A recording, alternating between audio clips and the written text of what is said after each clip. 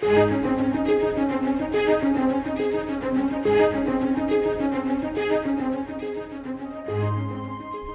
strongest man in the Bible had to learn the reality of his own weakness and the true source of strength. Today, we learn spiritual truths from the life of Samson. Let's join Scott Pauley now as we journey through the Word of God.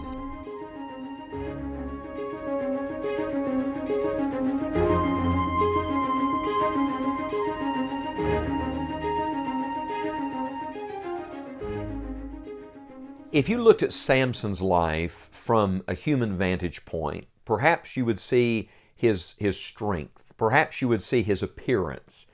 Perhaps you would see all of the externals of his life. But I'll remind you that man looks on the outward appearance and the Lord looks on the heart.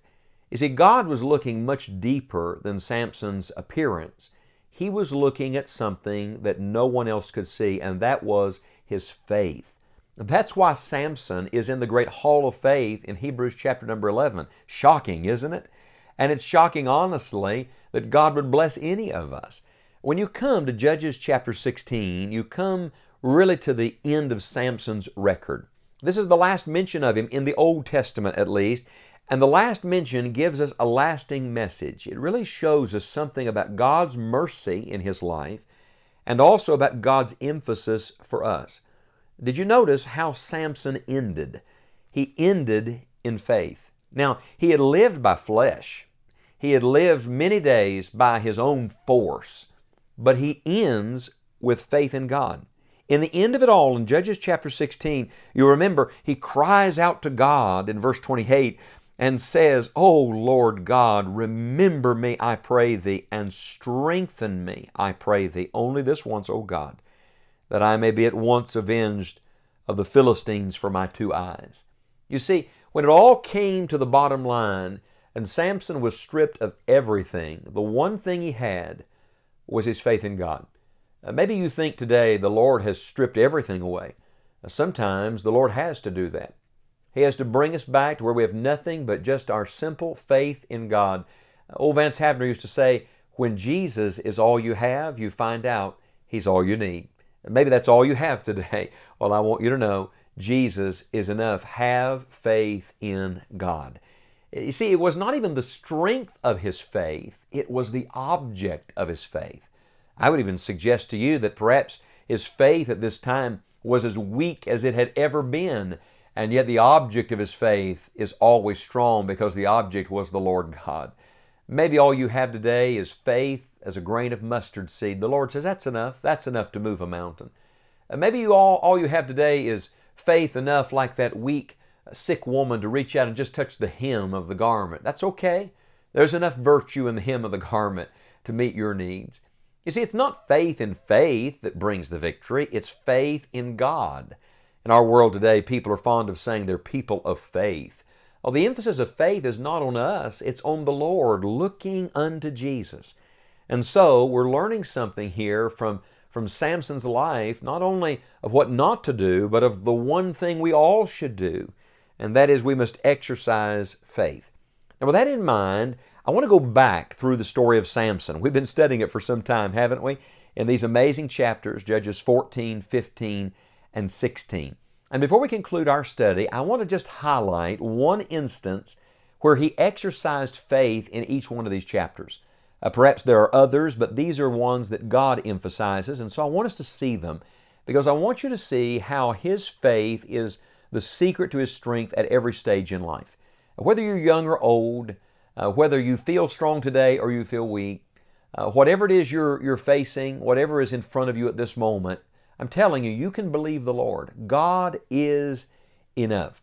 So let's go to the first battle, all right? Judges chapter 14, verse 5 says, "Then went Samson down and his father and his mother to Timnath, and came to the vineyards of Timnath, and behold, a young lion roared against him. And the Spirit of the Lord came mightily upon him, and he rent him as he would have rent a kid. And he had nothing in his hand, but he told not his father or his mother what he had done." So here's the first instance where the Lord gives a mighty victory through Samson's life. And from it, what do we learn? Well, first of all, we learn that we must trust God to give us strength in every battle. I'm telling you, you're going to have battles. You know, sometimes we have this idea that we're going to get to a place in life where it all gets smooth, where there are no battles. I was talking to somebody recently and he said, I really thought by this time in my life it was going to get easier. But instead, the battle is intensifying. Why is that? Well, I would say to you that the nearer you get to the end of the battle, the hotter the battle becomes. So as we progress through life and we get nearer and nearer the final victory at the end, don't you think the devil's going to come against you more and more? And so what was true in the first battle of Samson's life is really a lasting principle for us in every battle, and that is you've got to trust God to give you the strength in every battle because there's always going to be a battle. Now, did you notice what the enemy was in Judges chapter 14? In Judges 14, the enemy was a roaring lion. Does that sound familiar? 1 Peter 5:8 says, be sober, be vigilant, because your adversary, the devil, as a roaring lion, walketh about, seeking whom he may devour. That word devour literally means to make disappear. Can I tell you what the devil's plan for your life is? I'm going to tell you what the devil wants. He wants you to disappear. He wants you to disappear from your church. He wants you to disappear from your family. He wants you to disappear from this earth. He wants you. He wants to devour your life. But as surely as the Holy Spirit was enough to help Samson conquer that young roaring lion in Judges chapter 14, I want to say to you that the Holy Spirit is enough to give you victory over that old roaring lion, which is the devil. The same adversary and enemy we've faced from the beginning of time.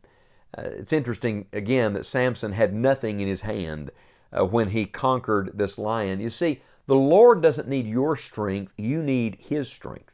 So you may think today, well, I have nothing to fight the devil with. Oh, you have one thing, you have the Lord. Do you remember when Michael the archangel in the book of Judges was contending with the devil over the body of Moses? The Bible doesn't say that Michael the archangel used all of his resources. It doesn't say he used everything that was at his disposal. No, he used the ultimate weapon. He looked at the devil and he said these words, the Lord rebuke thee. See, that's the only conversation you should ever have with the devil. God is greater than every enemy, any enemy, and He's greater than the devil. Martin Luther said, always remember that even the devil is God's devil. And so, greater is He that is in you than he that is in the world. The devil may not be under your feet yet. He will be someday. God will bruise Satan under your feet shortly. But I want to remind you, he's already under the feet of the lovely Lamb of God. The Lord Jesus has already conquered him. And so, if you will just trust the Lord, if you'll believe God, no matter what spiritual oppression or attack comes against you today, God is able to give you victory. What does He say through one of His Old Testament prophets? No weapon that is formed against thee shall prosper. Why is that? Because your arsenal is much greater than the devil's weapon. I'll remind you that the only enemy Samson did not trust God to conquer was his own sinful flesh. We blame everything on the devil, and we say that the devil is the great enemy. But I want to say to you, perhaps the greatest enemy we all fight today is our own wicked, weak flesh. Now, we'll talk more about that shortly. But let's begin here today. Trust God to give you strength in every battle of life. And if you will, though you're going to have your failures along the way, though you're going to have your moments of flesh, if you'll exercise faith today, you too can live and conquer the wicked one. You too can live in Hebrews 11. Would you like to live in Hebrews 11 today? Would you like to walk with those great men and women of faith? Then I say this to you, dear brother, dear sister. Have faith in God.